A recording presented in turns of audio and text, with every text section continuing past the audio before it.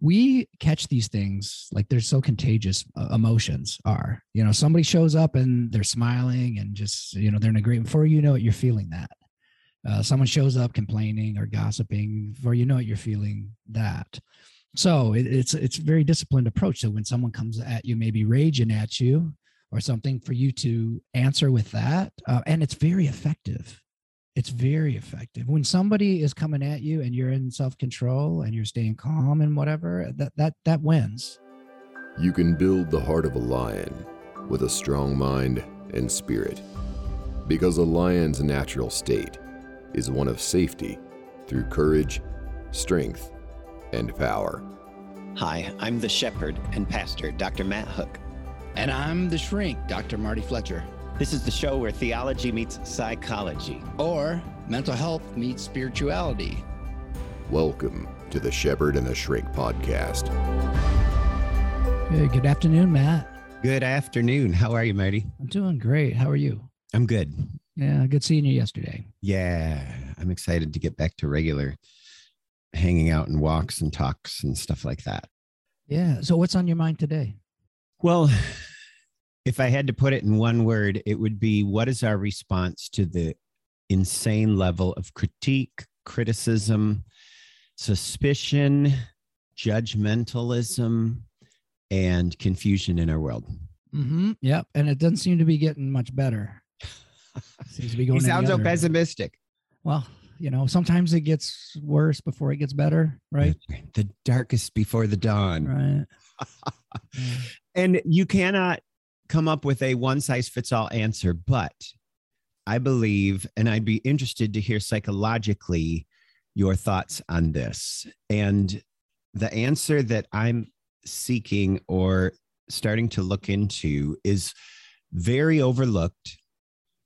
And a lot of people would say, meh, or it's not that big a deal. But if I had to sum it up in one word, it would be the word gentleness. Gentleness. Yeah, that's a fruit of the Holy Spirit. It is. In other words, the result of when you open yourself up to God and say, come in and fill me. Mm-hmm. And this scripture talks about that there are fruits, there are results of opening yourself up to God. And there's results of allowing yourself just to go the way of the flesh versus the spirit. And the results of having God's spirit are love, joy, peace, patience, kindness, goodness, faithfulness, gentleness, and self-control. Yes. What's goodness, by the way? You've told me that before, but I forgot. Like, what do they mean by, what's the word? Yeah. Best translated at? Goodness has to do really more with acts of service, like doing something good for somebody else. Mm-hmm. So it's more of it's not wishing good on people. It's doing good. Okay. Yeah. So when someone says he's a good guy, they probably mean that. Yeah. He's been known to help people. Right. He's been known to be somebody that you call on when you needed something. So gentleness. Okay. Where did it go? Was it ever here? Are we losing it, or did we just not have it? Was it hiding? Well, I think that it's easy to get wrapped up in an eye for an eye, a tooth for a tooth. In other words, oh, you're treating me this way, I'm going to treat you that way. Mm-hmm. And it's kind of this build up, like this nuclear arms race. Mm-hmm. Gentleness, I think, cuts that off from becoming worse. And it sounds like such a mild word, but if you look at the root of it, it has to do with caring, consideration, not exploding on people, but it also has to do with the word meekness. And the word meekness is best described as a bridled strength. Like, gentleness does not mean marshmallow. Right. It has to do way more with strength that is shown in gentle ways. Yes. Like a giant horse is sometimes called meek, especially in ancient times when horses were a lot more common for everything. So if a horse is meek, that is not a diss against a horse. That means They are a strong horse who has their strength under control. Gotcha. Right. So self-control is like, I've said this about the fruits of the spirit. It's not like you just get one. I think they all kind of come maybe in different, measures, but, the self-control dovetails with that. Very much so. Yeah. And gentleness, it's kind of the same thing. Everybody's gentle until something trips them. Right. Or at least they think they are. This is a good topic because I think that when I see people going after one another on social media, for instance, I don't trust that they're trying to persuade anyone of anything, right? I think they want to lash out and be aggressive towards someone because someone, offended them. Yeah. And until you've been treated gently when you probably didn't deserve it, you might not understand the strength and the power and the goodness that is available in gentleness. But sometimes we have to be the recipient of something before our eyes are open to it. Yeah. Yeah. We're primates, Mm-hmm. related to primates. And if you don't like that, and we learn by modeling, there's so much more information in nonverbal communication. Like if I just say, be gentle, okay, there's not a lot of information there. I don't know what that person's frame of reference is or anything, but if you can see gentleness, how it goes down, how someone is responding to it, there's a heck of a lot more to be learned from that. And you experience it. You get to have the experience of it, what it's like to be with someone who's doing that. Mm-hmm. Yeah, there's well over a dozen references in the New Testament, which was written in the 1st century AD during a pretty volatile time. Most of the people were under Roman occupation. So a foreign power come in, inserting their will, their laws, their views, taking over. You're powerless. You can't get ahead in the world. And yet in the midst of that, one of the powerful responses that we're called for is gentleness. So listen to a couple of these verses, and then I'd love to hear what you think as a psychologist. Ephesians chapter 4, verses 1-3. Paul is writing to the Christ followers in Ephesus. I, therefore, a prisoner of the Lord, and he was likely in prison when he wrote this, in a Roman prison. I urge you to walk in a manner worthy of the calling to which you have been called, with all humility and gentleness, with patience, bearing with one another in love, eager to maintain the unity of the Spirit in the bond of peace. With all humility and gentleness, bear with one another. Be eager to maintain unity. But I think the only way we're going to get there is with humility and gentleness, he seems to be saying. To Christ followers in Colossae, he said this, put on then, as God's chosen ones, holy and beloved, compassionate hearts, kindness, humility, meekness, and patience, bearing with one another. It's almost kind of like a how do you approach? What is your stance? What is your posture? In the second letter written to the Corinthians, Paul says he appeals to them with the meekness and gentleness of Christ. In Timothy, it requires that the elders or the leaders in the church be not violent, but gentle. And he says in 1 Timothy 6, as for you, O man of God, pursue righteousness, godliness, faith, love, steadfast gentleness. It's always in a pretty strong list of people. It even talks in the letter to the Christ followers in Thessaloniki, which you can visit. There's a university. It's a university town. It says his ministry was characterized when Paul was among them, they were like a nursing mother taking care of her own children. I mean, that's about as good an image of gentleness as you can get. We're supposed to correct even our opponents with gentleness. Titus chapter 3 tells us to speak evil of no one. Oh man, we could stop right there. Oh, I know. Avoid quarreling, to be gentle, to show perfect courtesy toward all people. And there's more, but there's kind of a pattern going on, but to realize that this call for people who are on the way to live is a call to gentleness. Now, a lot of them were underprivileged. A lot of them did not have power. Some of them did, though, have influence. It was very much cross-cultural. It was cross-economic strata that people being invited to show gentleness. One of the questions is what would this look like today? How would this stand out? Would gentleness stand out, or would we just be walked all over like a doormat? I think it stands out because I'm always surprised when I see it in unexpected places, right? How someone responds to a threat. Because what you said earlier is right on. We catch these things like they're so contagious. Emotions are, somebody shows up and they're smiling and just, they're in a great, before you know it, you're feeling that. Someone shows up complaining or gossiping, before you know it, you're feeling that. So it's a very disciplined approach. So when someone comes at you, maybe raging at you or something, for you to answer with that, and it's very effective. It's very effective. When somebody is coming at you and you're in self-control and you're staying calm and whatever, that wins. Mm-hmm. In my experience, if you can do it.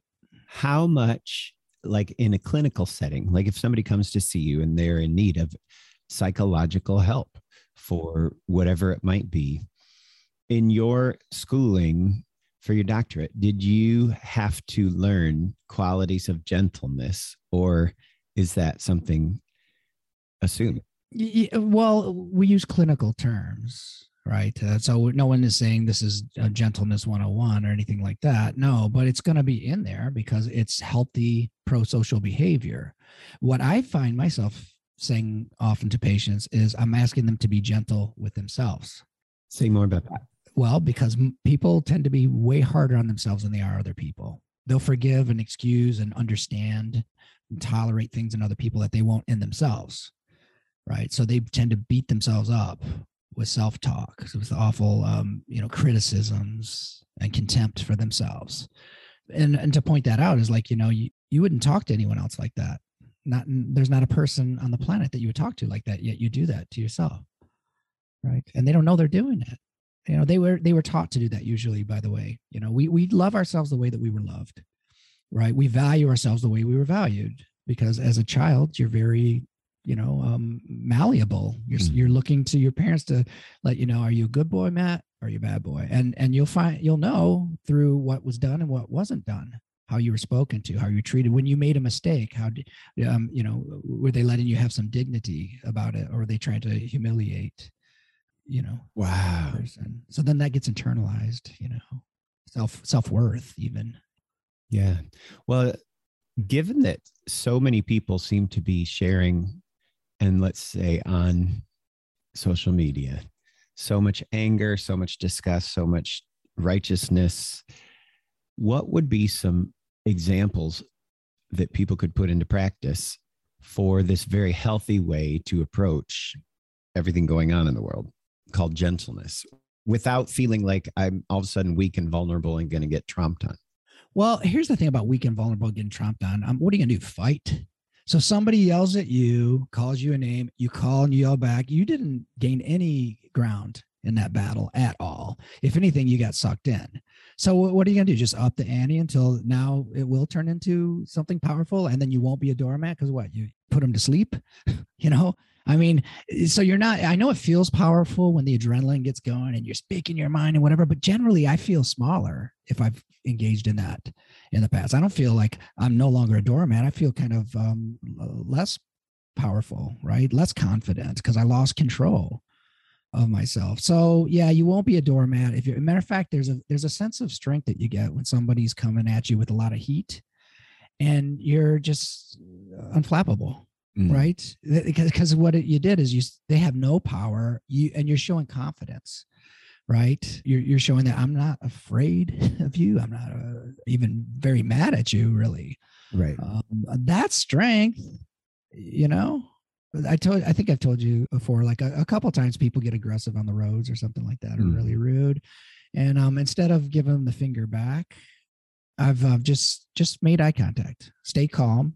So I'm not like staring them down like I'm gonna, attack them, but just stay calm, look at them, keep my composure, and it's like a spell's broken in them. Wow. They come to their wits, and then they just kind of back off of it a little bit. Now that sounds more like strength, less like a doormat than someone who just says, "Oh yeah." Mm-hmm. Something powerful about holding on to gentleness. That still doesn't mean you don't set up proper boundaries in your life or with your ideas or in a conversation. But I heard it put this way: whoever's talking the loudest or yelling the most has the weakest argument. Yeah. Oh gosh, I'm glad that you said that. And this is why people need to get wise. I don't know if people take debate or forensics or anything like that, but because you learn really early how to smell a rat. Right. And one thing is, as soon as someone attacks the character of another person, what's called an ad hominem attack, stop listening to them. They have no argument. They're gossiping about someone by attacking that. That's when you have no argument. You can't, argue on merit. So you just say, oh, that person or that news source. Now your news source is absolutely biased too, because everybody has to be biased. You have to believe something or have some type of agenda, or you wouldn't write an article or have it published, right? So let's just, if someone is doing that to another person, then why would you trust them, right? They're not arguing in good faith. When somebody approaches you, when somebody comes to see you, when somebody, just a friend or a community person in your life, do you ever gauge their strength based on their approach? Are they a gentle person with people? Are they loud, sassy? Oh, sure. You do that as part of your assessment, and you want to assess their temperament and their communication styles. For sure, that happens. What I've found in my practice is these are some of the kindest, most sweet people that you'll ever meet. And it's the people around them. It's them too. Sometimes they get into it, but just generally, they're sensitive people. They can be hurt easily, and they can't understand why someone would treat them that way. Right. Yeah. Funny. I actually got to speak in Indiana last weekend for a large conference. And the thing that I said kind of in passing, that I got interviewed afterward for a podcast, and they said, okay, your most tweetable quote you said was this: why is it so much easier to act like a Christian than it is to react like one? Okay, I gotta think about that. I don't know if I'm right, but I can have an answer. Yeah. Well, because we, for automaticity to happen, something that just happens automatically, it has to be rehearsed a lot, right? You have to have a lot of repetition. And I think that a lot of Christians don't know about the disciplines, right? There's a rich literature in Christianity with psychology involved, how to do it, not just to do it, because that's a problem people have, like love your enemies. Okay, that'll be easy. I'll start right now. Right. You don't know how, but because you don't have any techniques or anything like that. Keep in mind, keeping Christ at the forefront of your mind, we need ways to do that or we'll get distracted. Kissing your cross, making the sign of the cross, if that's in your tradition, praying at the same frequency, studying other prayers too, like in the Psalms, right? Because we don't really know I didn't know how to pray when I first started. I'm learning, right? I had no idea. I didn't know what was right and what was wrong. So modeling them after prayers of saints and church fathers and the apostles, Right. And, I think it goes also to one of the M. Scott Peck things from The Road Less Traveled. Life is difficult.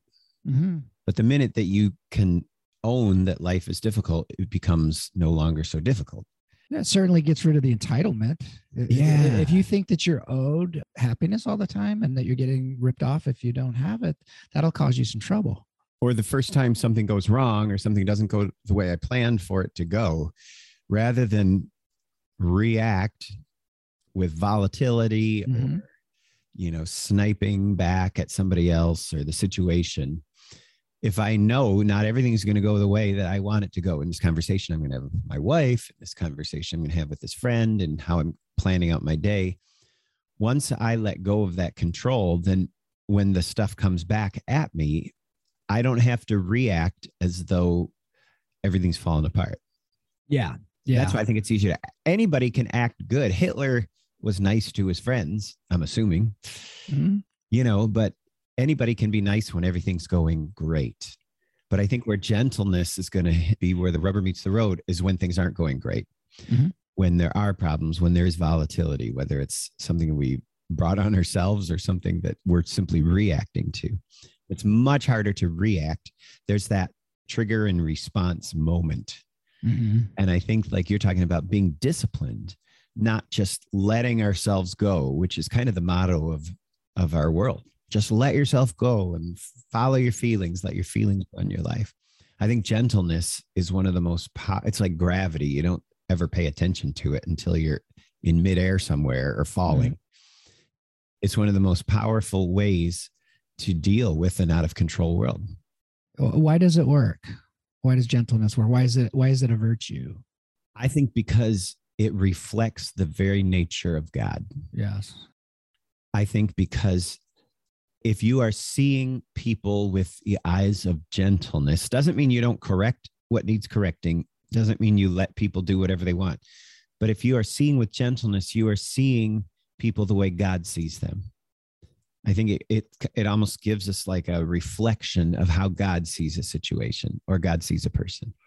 And if I can tune into that, if God is indeed the center of the universe, then I'm going to be doing much better if I'm reflecting him to every situation. If I'm taking my cues from the revelation that we have about who God is versus keeping God off center, that's going to sound totally different in how I live my life. And gentleness is a way of keeping God in the middle of my interactions, in the middle of my frustrations, in the middle of the challenges that I face. If you think about it, God as the center of everything, and we radiate out from that. Gentleness is a part of what we radiate to the people around us in order to keep God in the middle, because we've been recipients of the gentleness of God. It doesn't mean harsh things don't happen to us. Sometimes misery is exactly what God needs in our lives to correct where we have gone astray or where we have put him off center. My wife, Lee, and I, we have prayed in the past that God would make our kids miserable because of choices that they're making. And people are like, that's so mean. I'm like, no, what's mean is protecting them from things that would correct them or make them miserable enough to want to make a change in their lives. Yeah. God disciplines us because he cares about us. Yeah. Because he loves us. And so many people think God's doing this to them. Well, you're giving up your awareness of your power when you say that, because my pain almost always begins with me. Something usually out of ignorance, not malevolence, but usually, I didn't know any better. So then I touched the stove, I got burnt, and I'll remember next time I see the stove, check to see if it's hot, Yeah. But rather than blaming God, why is God punishing me? Why is God punishing you with your wife leaving you because you had an affair? So God's punishing you for that, right? You had nothing to do with that, Why am I so miserable? Well, you drink a half a fifth every night, and that's damaging your body, and your neurotransmitters aren't there to make you feel good. I don't think God's doing that to you. Why isn't God giving me the life that I want? Well, because you got the relationship in reverse. You follow him, he doesn't follow you. Mm-hmm. Mm-hmm. Man, all that'd preach on Sunday morning here at my church. Holla, bring it on home, Marty. Bring it on home. Land the plane. My wife says, land the plane, honey. Yeah, that is incredible. Gentleness is a way of keeping potentially God in the middle of our lives, in the center of our lives. Gentleness is how God has reached out, radiated himself to us. And when you look at how many blessings we've received, even in the midst of challenges. So let me ask you this then. We won't drop any names, okay? But just in general, what do you think about those fire and brimstone messages that come across where someone's trying to tell you about how God is a God of love and, there's a kingdom of heaven, but they're coming at you with a finger pointed and yelling at you? And where did that come from? And what do you think of it? Opposite of gentle, in other words, aggressive. Yeah. I avoid a lot of that. I've never seen you do it. Yeah. Never seen you do it. I've seen you get excited and uplifted, but I've never seen you do that. Yeah. There's some people, and I pray that if I am sharing a message and somebody is completely off base, that God would bring them to a moment of crisis, personal crisis. Yeah, but what about yelling at people to get a message across? You know the type of style I'm talking about, right? Yeah, the hellfire and brimstone. I saw it when I was a kid. I saw it. I won't mention the denomination, but it didn't make me feel peaceful. Right. I think that they think that they are somehow exposing sin in our lives that needs to be dealt with, that that needs to be confronted, that needs to be repented of, that needs to be left behind. That's my only, that's and yelling at best you I will can help think. you understand it faster. Well, I think that if somebody's headed down the wrong path, if it gets their attention for a moment, but to keep yelling. Why assume that anyone would care what I think? So I get upset about somebody's sin. Why would I even assume that they would care what I think? Obviously they don't, or they wouldn't be. They'd say, I can't do this. Marty would be so disappointed. Yeah. You know? Yeah. Well, I mean, you look at John the Baptist, he called the Pharisees, you brood of vipers. Yeah, he did. You know, because he was confronting him. But then at the same time, Jesus treated Nicodemus very differently than John the Baptist treated the Pharisees that he ran into. And I think that's part of it, is you can't just categorize people so much. And I don't know if he was yelling at them or not and coming in with that heat either. He could have just told the truth, because Christ would tell the truth too. But I think it was done in gentleness, like the truth and love approach. Because here's what happens when anger and fear, those are the threat emotions. The relationship is going to be severed if someone is coming with those two things, because that's the run or fight sort of feeling. You can't maintain the dialogue, because now I've got adrenaline because you have adrenaline. You're not being real friendly to me, so I don't really think you have my best interests in mind at this moment. Right. I think that there's plenty in the world that to be angry about, but to be angry at people is a different story. That's good, because here's what I found, because I have to deal with the media with people, because this media is just pernicious and it's doing terrible damage to people with their anxiety. And that's not just my opinion. It has been shown in research. When I get people away from that, stop watching that channel and stop listening to the gossip and political activism, because it's intruding on your peace. Okay. They stop feeling angry about the world. They feel more sad or deep disappointment with how it is, because anger is usually a secondary emotion, right? We get hurt, then we respond to it with anger, but it almost always has an element of harm or wish to do harm. And that harm might just be, I'm gonna make you feel small, or I'm gonna, I'll tell you off in some way, but it's there to lift heavy objects and to defend ourselves, and which means hurting or damaging other things. So I think we can do almost everything better with it without anger. Not fight. You need that to actually fight. Once in a while, you got to be in a fight for somebody, for their attention, and that energy, that adrenaline, if it can be tempered with gentleness. Right. But I'm talking about a physical fight. Yeah, physical fight. I can't think of one thing that if I were calm and thoughtful, then I couldn't do better than if my frontal lobe's being hijacked by my limbic system, and I've got all this adrenaline, which we can't think clearly that way, for one thing, right? We don't want to think clearly. Our attention narrows, and we hyper focus on the object in front of us. We're not at peace because our autonomic nervous system is firing in a way that we have energy that we have to discharge, by running or hitting or something. Yeah. If anger could cause me to be mad at something that is distracting me from better things, bring it on. Yeah. Well, and what I'm saying, it's not either or. I try not to think in either ors, because it's too crude. It's on a continuum. Okay. So yeah, I got really angry and my blood pressure went up a little bit, but I did clean my car because I got so mad and disgusted. Okay. Fine, if that's what it took for you, but I'm looking at what is the way that looks more like what Christ told us to do and demonstrated for us. And he did not. There's that one line, be angry but don't sin. But I don't think he was saying, hey, listen, come here, try to get angry more, just don't sin. It wasn't that. It was like, no, you're gonna have anger, just make sure you don't separate yourself from God with that. But I don't think that it's a injunction or. Well, I think that's the power of gentleness. You could take any one of these emotions that are volatile or that are negative, quote unquote.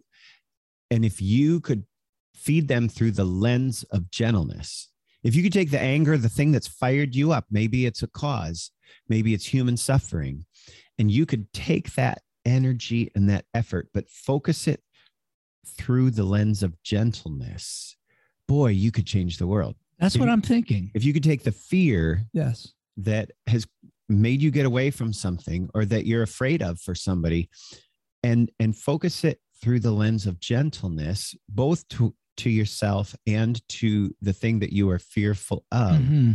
I think rationality comes into play then. I think strategy comes into play, because the lens of gentleness gives you time and patience and kindness in order to not just be victimized by whatever negative spewing thing is going on. Hatred, I guess that's anger to the extreme, or unforgiveness. We talk a lot about unforgiveness.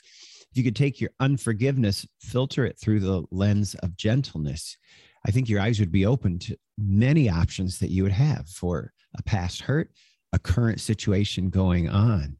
And maybe that's a good way to end, is to think of gentleness not as some kind of weakness, but almost as a scope through which you will be most effective in meeting with other people, tackling challenges that come at you in your personal life, in the world, on social media.